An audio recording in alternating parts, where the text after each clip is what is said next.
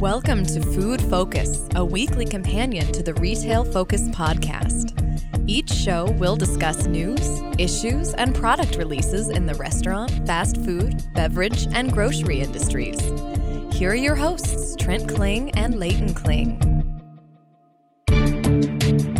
Thank you for including the Food Focus podcast in your weekend, or I guess weekday plans if you do choose to wait and listen on a Monday through Friday. Trent and Leighton Kling with you, and we've got 4 great food stories in this episode of Food Focus, including another recall with Bluebell ice cream. And we'll talk about the brewery Sierra Nevada's planned brand extensions coming out in 2017. But first we begin with Taco Bell. There's a number of things going on with Taco Bell. They revealed their $1 feast promotion this week. They also launched the Cheddar Habanero Quesarito, which will be available in the company's $5 Taco Bell Big Box. And speaking of that big box, they've got a tie-in promotion with Sony PlayStation Virtual Reality. So a lot of things going on this last week with the Taco Giant. Yeah, customers who buy a $5 big box, which we should include there, contains the new Cheddar Habanero Quesarito, as you mentioned, the Doritos Locos Taco, a Crunchy Taco,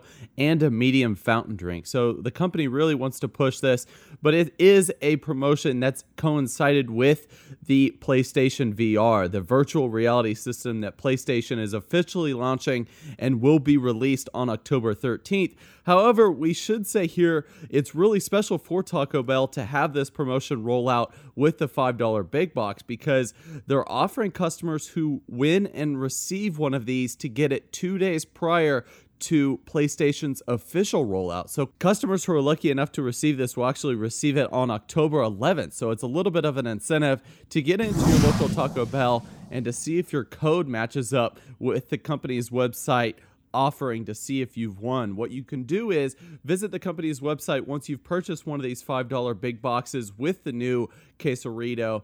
Enter a code 72823. Text your code from the side of the box to that number to see if you've won. Now, Taco Bell said this is a limited time promotion and they're only giving away 3,360 bundles. I say only. I think that's quite a bit actually. When you add it up, it's a $1.7 million value. That's a lot of PlayStation VRs for them to launch. The real question here is it good for them to tie this in to a new product, or should they really have tied this into something that Taco Bell fans are familiar with that is more of a common, higher selling item? The Quesarito, just for those that might not be a little bit familiar with it, is basically a burrito made with a quesadilla as a shell instead of a traditional tortilla. They've had the Quesarito before, not with the spicy kick that the habanero provides. And the Quesarito has gotten kind of a cult following, and so this is something that Taco Bell is really trying to push.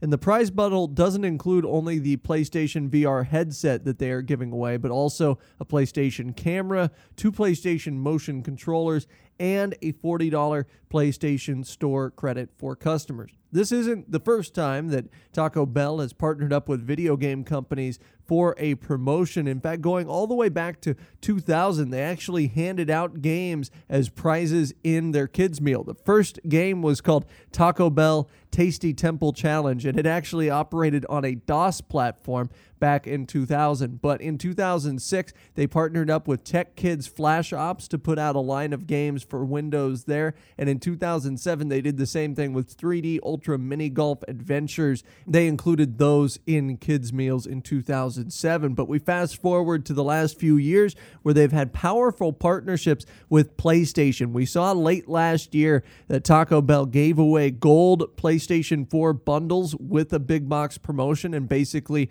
customers could see the minute they bought a big box whether they were a winner. And Chris Brandt, who was at the time their chief marketing officer, was quoted as saying that they had a large positive reaction from prior gaming team-ups, and so they were able to team up with PlayStation to give customers first access to that PlayStation 4 system before it hit retail stores at the time. And again, that promotion was going on September. But what he said that really stood out was our fans of Taco Bell, enjoy gaming. So there is a large crossover of gamers in their core market. When you look at the brand marketing folks at Sony, they see the same thing. In fact, Guy Lonworth, who is the Senior Vice President for Brand Marketing at SCEA, said, and I quote, "Following the positive response from the gaming community for the PS Vita campaign last year, we are thrilled to have the opportunity to partner with Taco Bell to tap into the excitement as we prepare to launch PS4 on November 15th. So again, that was last fall that they launched that. And the Sony and PlayStation folks obviously saw value in that promotion because they're right back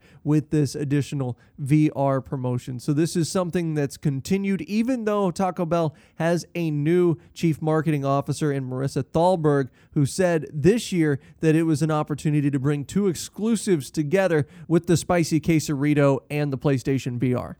Yeah, and that's what I was just going to say. I was actually going to read her quote that said that.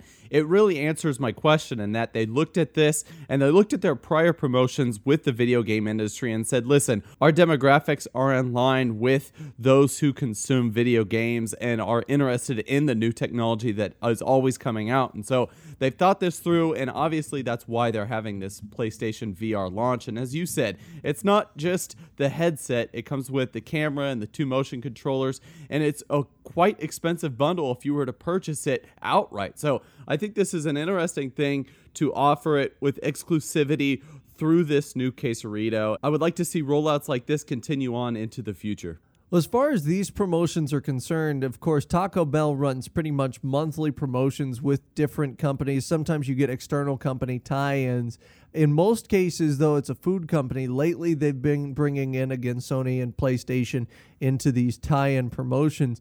And they're running this in conjunction with their $1 Feast promotion. So if you drive by a Taco Bell or if you visit a Taco Bell over the course of the next few weeks, they'll be really trying to push their dollar menu. And as far as the economics of everything is concerned, we've talked about in the past Taco Bell's margins and that type of thing. But one of the studies that came out this week suggested that fast casual restaurants were seeing a decline in overall traffic, in part because prices had gone up on their menus. And this is something that we really haven't seen for Taco Bell. Outside of a little price inflation at the end of the last decade, Taco Bell's been able to remain fairly stagnant in terms of the prices they're able to offer consumers. And this is really driven home when you look at the $5 box. You've got 3 menu items of fairly substantial size and a drink. So again, Taco Bell not only trying to tie in with Sony here, but over the course of the next month, trying to remind people that their value menu is still $1 as of 2016. Well, keeping along with promotions and the overall customer experience, effective next Monday, September 26th, Pizza Hut will have their first chief customer officer in Helen Vade. She'll manage the customer experience, international e-commerce, technology, and overall technology operations for Pizza Hut. And I think this is more about the evolution of the fast food industry getting tied with on-demand services. So a lot of customers are now purchasing their food via app, purchasing food, making orders before you pick the items up at those individual locations. A lot of people don't want to sit in restaurants anymore. They just want to get their food and go. So I think they saw a need for this overall, and Pizza Hut acted. And because of that, they now have their chief customer officer.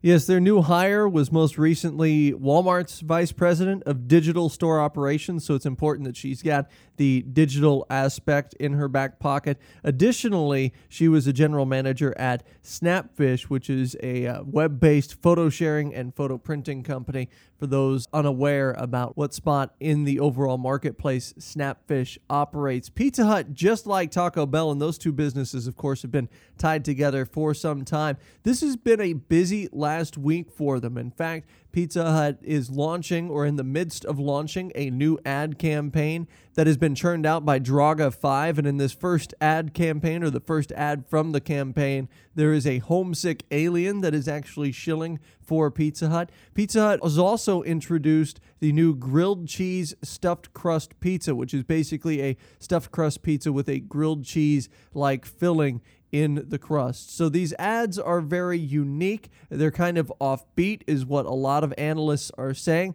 And the grilled cheese stuffed crust pizza kind of goes against what some of the other pizza companies are offering in terms of promotions. I think it's more closely tied to perhaps some of the promotions that Little Caesars has been offering of late. But we were just talking about Domino's. Their latest promotion is actually the fact that they have salads. Now, granted, their ad campaign is pointed at those who like salads, kind of ruining pizza day and that type of thing, but they're still marketing salads. A lot of pizza companies, Papa John's in particular, are marketing the freshness of their ingredients. And then you have Pizza Hut coming out with a grilled cheese stuffed crust pizza, which kind of goes the other way in terms of your wholesome ingredients and that type of thing. I don't think anyone's going to look at a grilled cheese stuffed crust pizza and think wholesome. But back to the original topic, Pizza Hut now is seeing so much business come through, not only online orders through desktop or mobile platform, but also through app orders. And in fact, you're seeing orders here through the app and through online increase extensively over the last few years. Again, we've talked over the course of the summer and now into the fall about the growing trend of the to-go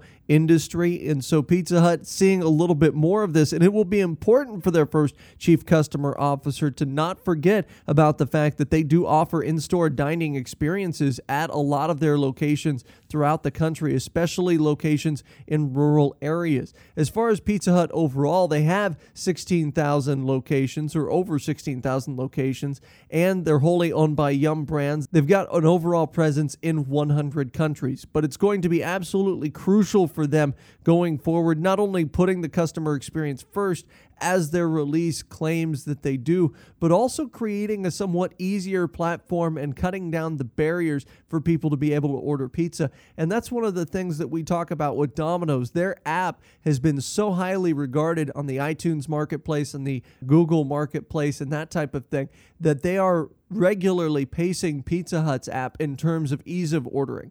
Pizza Hut does have a large social media presence, but there is a difference between having a very good functional app and just social media and strong marketing. So I think they're going to have to combine the two. And in this day and age, if you're in the fast food industry, particularly the pizza industry, which is ultra competitive right now, it's essential to have both. Prior to this hiring, Jane Watts was the chief people officer for the 7,000 international locations. So it's important to note that their new chief customer officer, Helen Vade, will actually be overseeing all of the locations. You had mentioned that they have presence in 100 countries. Pizza Hut actually operates 16,000 locations within those 100 countries, and that actually does include the United States. So overall, there's going to be a lot on her plate, so to speak, and I think that, like you said, it's just a very competitive industry when you're talking about all of these brands who have made a resurgence. Domino's is one of them. Papa John's has always been a strong competitor, at least in the last decade or so.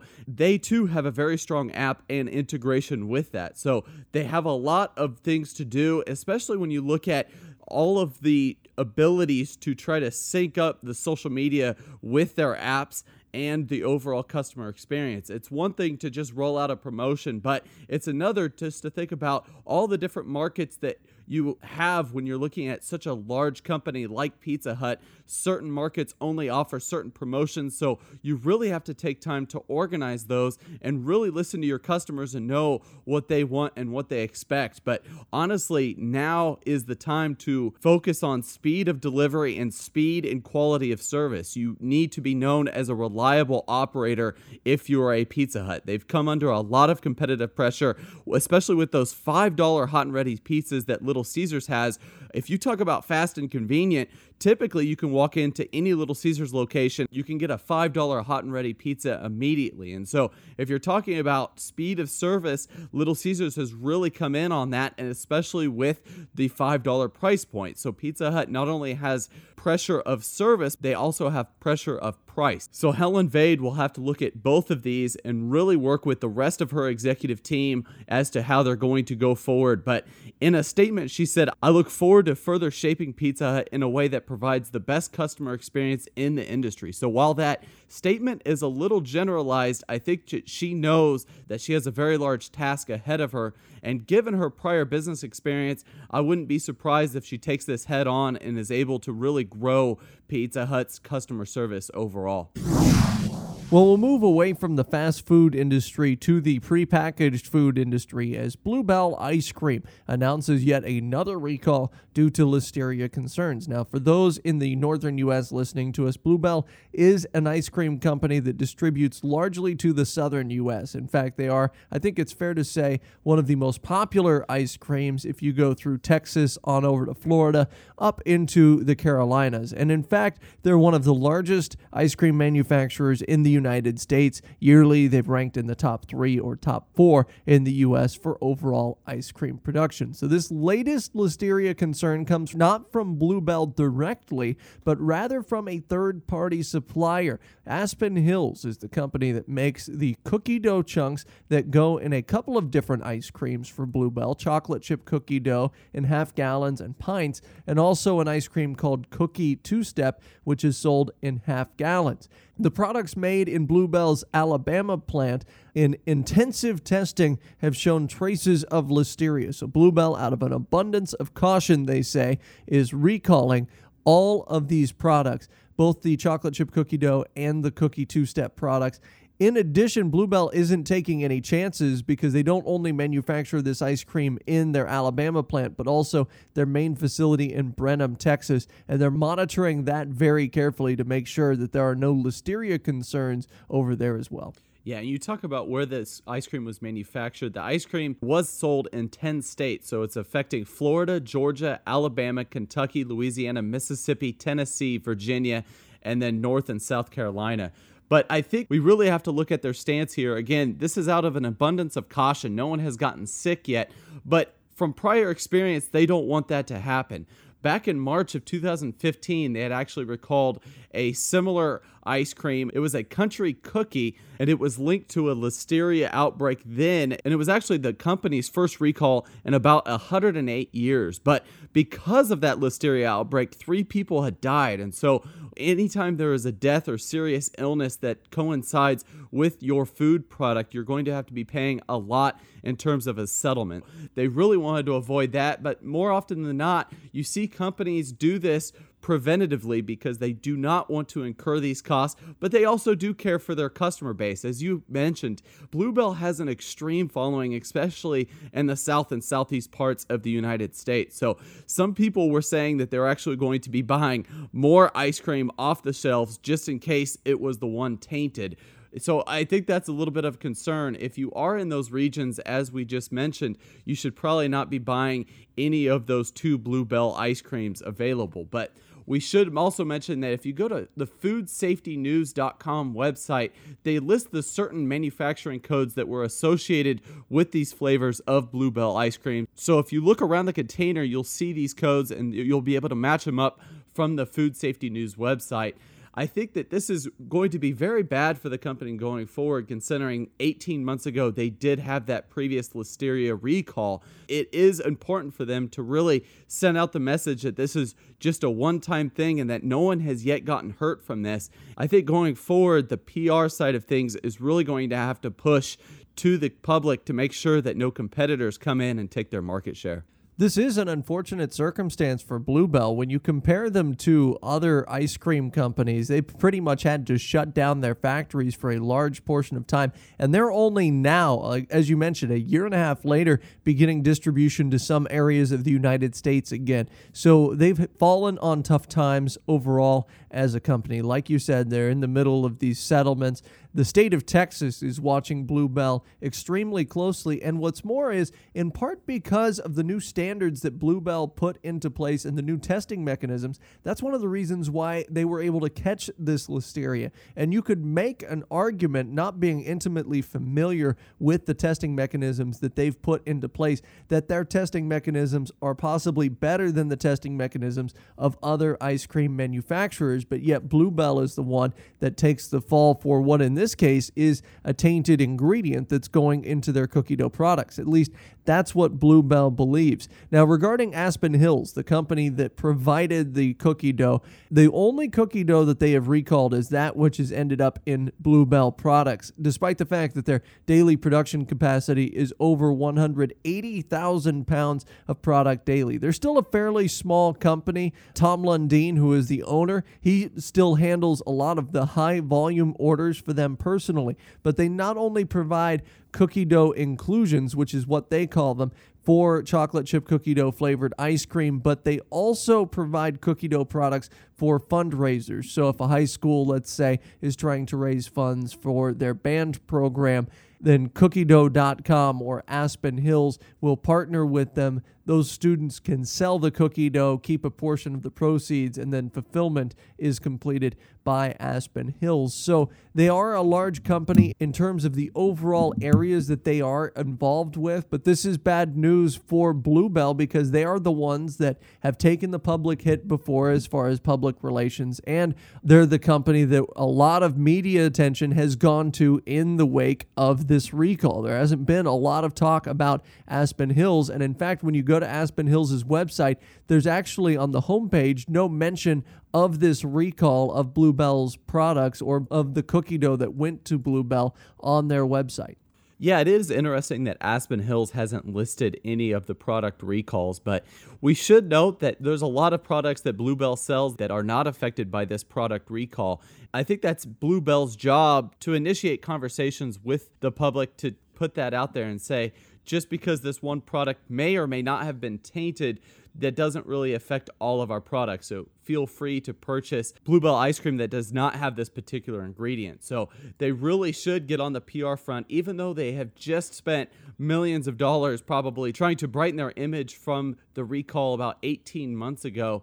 The burden is really on them to show customers that they've had this enhanced testing and that this is just preventative, and that going forward they're going to have many more products that aren't affected by this. And not only that, this is just a temporary thing. I'm sure this will just take a matter of weeks to get this figured out with Aspen Hills. Moving on to our last story, we're going to touch on the beverage industry as Sierra Nevada Brewery gives in and they'll begin to offer brand extensions for their beer in 2017. They've been known as a strong market leader with craft brewers for quite some time now, but apparently they see the need to offer these brand extensions now because of competitive pressures in this particular industry. Yes, Sierra Nevada occupies an odd space in the beer industry overall because they are one of the first craft brewers that's out there. Their pale ale is relatively ubiquitous among craft beer drinkers. The only problem is the pale ale from that company is one of the first craft beers that most people that drink craft beer tried. So a lot of them have moved on and moved into other areas. So they've tried to attract other customers with their line of IPAs. They've actually been putting out these IPA mix packs. They're 12 packs with basically 4 different India pale ales. And for those that aren't maybe aware of the beer industry or aware of the ins and outs of the beer industry, IPAs are hoppier beers. They are typically stronger beers, higher in alcohol volume, and they are thought of as kind of the pinnacle of craft beer as far as what a lot of craft beer drinkers eventually gravitate to. If you compare it to wine, a lot of people might start out with sweet whites and eventually they gravitate towards dry reds. What you have with a lot of craft beer drinkers is they start out with perhaps, say, Sierra Nevada's pale ale, and they move into hoppier or stronger beers over time. But what's most interesting about this story is their willingness to offer brand extensions from their flagship beers. New Belgium Brewery has pretty much maintained since the mid-2000s that they felt no need to offer a Fat Tire Light or any other extensions of its most popular brand, although if you squint a little bit, you can certainly see that there have been some beer types that have played off of the Fat Tire name coming out of New Belgium. But New Belgium, Sam Adams, Sierra Nevada, regardless of what you think of those beer companies, they're more or less in the same spot in the marketplace where they have multiple brewery locations with the exception of New Belgium, but they also occupy some of the top spots in the craft beer industry overall. Sierra Nevada's sales, in fact, may decline by a total of 4.4% in 2016, and that's according to Brian Grossman, who oversees the company's brewery in North Carolina. And Leighton, overall, there are a handful of different reasons for their slackening sales. Yeah, there appear to be several. People are tired of the stale flagships, and pretty much every craft beer drinker has had the Sierra Nevada Pale Ale. and have moved on. People are trying a lot of different flavors lately, and they've seen that reflective in the sales. Sales have had a 5.8% year-over-year decline as of September 4th. So they're looking at that sales decline overall and seeing that they need to do something as far as the brand extension to get more people into their brand again. So Torpedo, their second most popular offering, is down 9% despite the IPA market share increasing over the last 5 years. So that really tells you that they're losing market share, and they do in fact need to do something to get those IPA sales back up.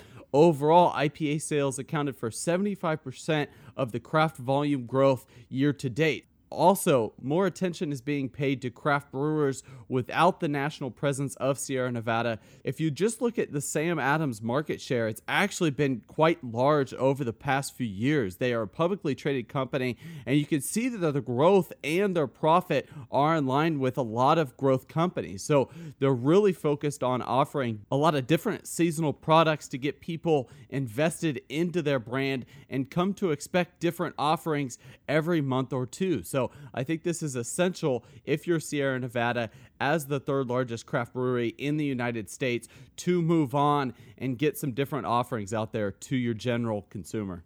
And you might be asking at this point, well, what are these brand extensions going to be? Have they been announced? Yes, in fact, they'll be rolled out January 1st of 2017. The first brand extension will be based off of their pale ale, and it will be Sidecar Orange Pale Ale, and this is a pale ale with an orange or fruit-forward flavor to it. The orange, of course, is reminiscent of the already citrus hops that they use in the pale ale, or already the citrus-flavored hops that they do use, the West Coast hops that they include. And then they're also releasing a tropical Torpedo, which is in line with a lot of tropical or fruity IPA offerings that are out there. These are basically an obvious attempt, I believe, to capitalize on the popularity of fruit-forward beers. We've seen brands like Leinenkugels and Blue Moon grow in terms of market share massively in comparison to a lot of other beers and a lot of other brewers. Furthermore, these fruit-forward beers are credited for getting some people into drinking beer and moving from the growing cider market. So you're seeing Leinenkugels produce beers like their Lemon Shandy, which they've had for several years now, their Grapefruit Shandy, which has been a little bit more recent. You're seeing Blue Moon make plays into that fruit space as well. And of course, Blue Moon puts out a pumpkin beer, as they have for many consecutive falls. But it's not just those two. You see Anheuser-Busch and their brand Shock Top releasing different fruit-forward beers. And so this is something that Sierra Nevada is trying to join in on and try to capitalize on. The article that was published on brewbound.com, which was a fantastic article, it actually said that Sierra Nevada was going to encourage their distributors to try and get 50% market penetration on shelves with these two brand extensions by the summer. So the shelves that currently stock Sierra Nevada's Pale Ale and Torpedo, they want at least 50% of those same shelves to have these brand extensions. Additionally, the Golden IPA that Sierra Nevada has previously included in their 12-pack IPA mix for a couple of years now will be offered as a seasonal in the spring, allowing customers to buy it for the first time in 6-packs and likely in 12-packs.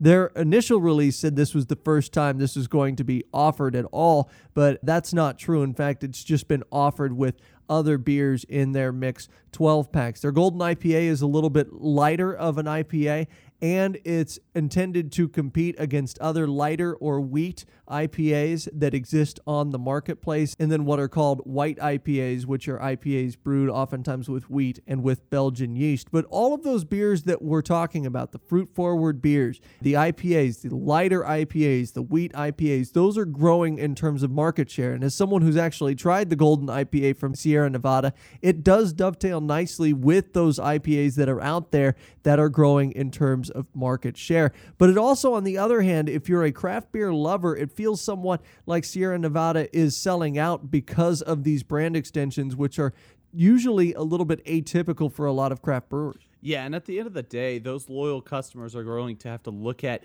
Sierra Nevada as a business. So if you're a company that has been stale, so to speak, for the longest time, you really have to do something to spice things up. And to see that their wholesale goals are to get 50% or higher distribution for those brand extensions, that's a huge signal to the other brewers that they're going to be coming in for this particular market and try to invade some of that market share. But overall, Trent, I'm not a beer drinker. As far as you trying this out, you said that you did try some of this out. Are you a fan of the fruit flavored beers? And do you think that this is going to be good for them overall as they move forward? Well, I haven't tried the Sidecar Orange Pale Ale and the Tropical Torpedo yet, simply because they haven't debuted yet. But I have tried other citrus-flavored pale ales, at least aside from the citrus-flavored hops, and it's not my cup of tea. Oftentimes, these beers tend to be a little bit sweeter than most of the beers I partake in. But I also understand that this is a popular market segment. And as you mentioned, beer and wine, these are some of the more interesting things with the beverage industry. If Mountain Dew came out with a brand extension, no one would bat an eyelash, and no one would say that Mountain Dew is abandoning their brand image by creating this brand extension. But that is something that would happen in beer or wine with certain brand extensions that you have there.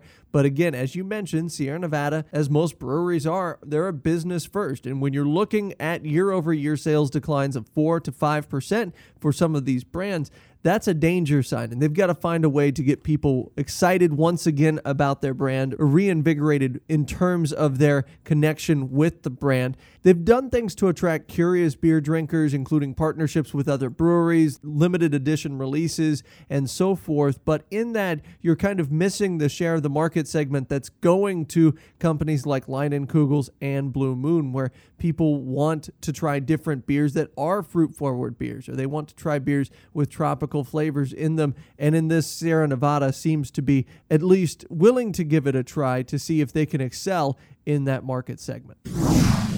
Well, we've reached the point in the podcast where Leighton and I will both discuss an item new to the food marketplace that we've tried over the last week or last couple of weeks, and we'll begin with Leighton's. Yeah, so we were talking a little bit about publicly traded companies. I went to one here recently. Red Robin has a couple locations near where I live. They've been offering a lot of promotions via email. You can sign up to their email listing as you can with most like restaurants, but Red Robin came to me with an offer via their email. It was a one-day only deal, and it said to come in and try a free tavern double. So what the deal was, it was if you come in and purchase 2 drinks and a burger, you can have one of these tavern doubles for free. So essentially, this is just a double cheeseburger, and it comes with bottomless fries. It's on a sesame seed bun. It comes with lettuce, tomato, 2 slices of cheese, 2 patties, and I gotta say it was quite filling. I expected it to be maybe the size of a typical Five Guys or In-N-Out burger, so maybe on the smaller side per patties, but let me tell you, just because they put 2 patties on this doesn't mean they diminish the size of them. So it was quite filling. It felt like it was almost a pound or more, but I don't know exactly how it weighed. I will say that it was very filling, it was very delicious, and I was happy I came in. You know, these promotions that give away some significant amount of food always entice me. Whenever you get a buy one, get one free offer like Chipotle has often, it really gets you to come in and feel rewarded for being a loyal customer. You feel like you're not just getting spammed via email to come into their restaurants and try out the regular offerings. These email offerings are pretty good when you're considering that you're getting an entire burger for free, albeit with the purchase, again, of 2 drinks and another cheeseburger. But overall, I was very satisfied with the experience. Red Robin, for our listeners who don't know, is more of a traditional sit-down experience. It's a little faster pace, but it's not a quiet atmosphere. So that's the one thing, is a lot of families come in there. So you have a lot of birthday parties, a lot of folks with their kids coming in and dining out. So that is a downside for me, as I am one of those people that now just like to get my food and get out. However, I did stay and dine in. They did not have a carry-out option for this particular promotion. Well, keeping with the beer theme, we were talking about IPAs during the Sierra Nevada segment, And I actually had the pleasure of trying an IPA this week. I brought it back a few weeks ago from a trip I made to the Pacific Northwest, and I only did get a chance to try it fully this week. But it's from Scuttlebutt Brewing Company in Everett, Washington. And the name of the beer is the KEXP Transistor IPA. Now, for those that aren't familiar with the West Coast, KEXP is actually an independent radio station. It's a product basically of the University of Washington up there, and it's well known for launching a number of careers, including that of Kurt Cobain and Macklemore. But aside from that, this beer actually has proceeds go towards KEXP and keeping them on the air. So proceeds are donated to that cause. I picked up a 6-pack of this IPA, and it is excellent. It is well balanced, 5.6% alcohol by volume, so it's a little bit lighter as far as IPAs go. It works well with a great number of dishes, and to be honest, I wish I had brought home more than a 6-pack from the Seattle area because it was delicious. I enjoyed it immensely, and it is a seasonal beer, so only in stores for a limited time through the next month or so there in the Pacific Northwest. I was looking at Scuttlebutt's distribution, and it isn't too far outside the Pacific Northwest, so I apologize to those that are on the East Coast. But if you ever get a chance to go to Washington or Oregon, certainly do try out, if nothing else, this Transistor IPA, which was fantastic. It's very fascinating, the dynamic between the typical beverage industry and that of the beer industry. You see a lot of these seasonal offerings come and go, and I often wonder if there is an offering that is really delicious, that really does captivate your core customer. It must not be a good thing to just take it off the market after being on the shelves for about a month or two. Do you ever get faced with that? Do you ever get faced with, well, I can't buy it now, and I really don't want to wait for the next 11 months before I see it again? It's difficult as a beer drinker, and I think a lot of beer drinkers are used to the seasonal offerings. In many cases, the seasonal offerings work well with the weather outside, so your winter beers will be darker, they'll be maltier, they'll be heavier. Meanwhile, your summer beers are traditionally lighter. But this is one of those beers where I wish it was not just a seasonal beer, that it was a year-round beer, because it was that good. And IPAs, one of the reasons they are boosting in terms of market share in comparison to other craft beers, and this is completely my opinion, is that they do go well with summer and they go well with winter. So they're a beer that kind of works with all seasons, not only winter and summer, but spring, fall, anything in between, as compared to, say, a blonde ale, which would work well in the summer, or Marzen type beer, which would work well in the fall or winter months. So yeah, I do get fairly frustrated sometimes when those beers come off the market, but it just makes me all that more eager when they hit the shelves in their particular season the next year. Huh. Well, that'll do it for us on the Food Focus podcast. For Leighton, I'm Trent. So long until next week, when Retail Focus will hit on Monday. A reminder to follow us on Twitter at The Food Focus. We'll be back next week with another couple of podcasts. This has been the Food Focus podcast. As always, we may have a position in or against companies we discuss on the podcast. Do not invest in stocks solely on the input of the podcast hosts. For more information or for past podcast episodes, visit us online at retailfocuspodcast.com. Also, follow us on Twitter at The Food Focus for news in the restaurant, fast food, beverage, and grocery industries.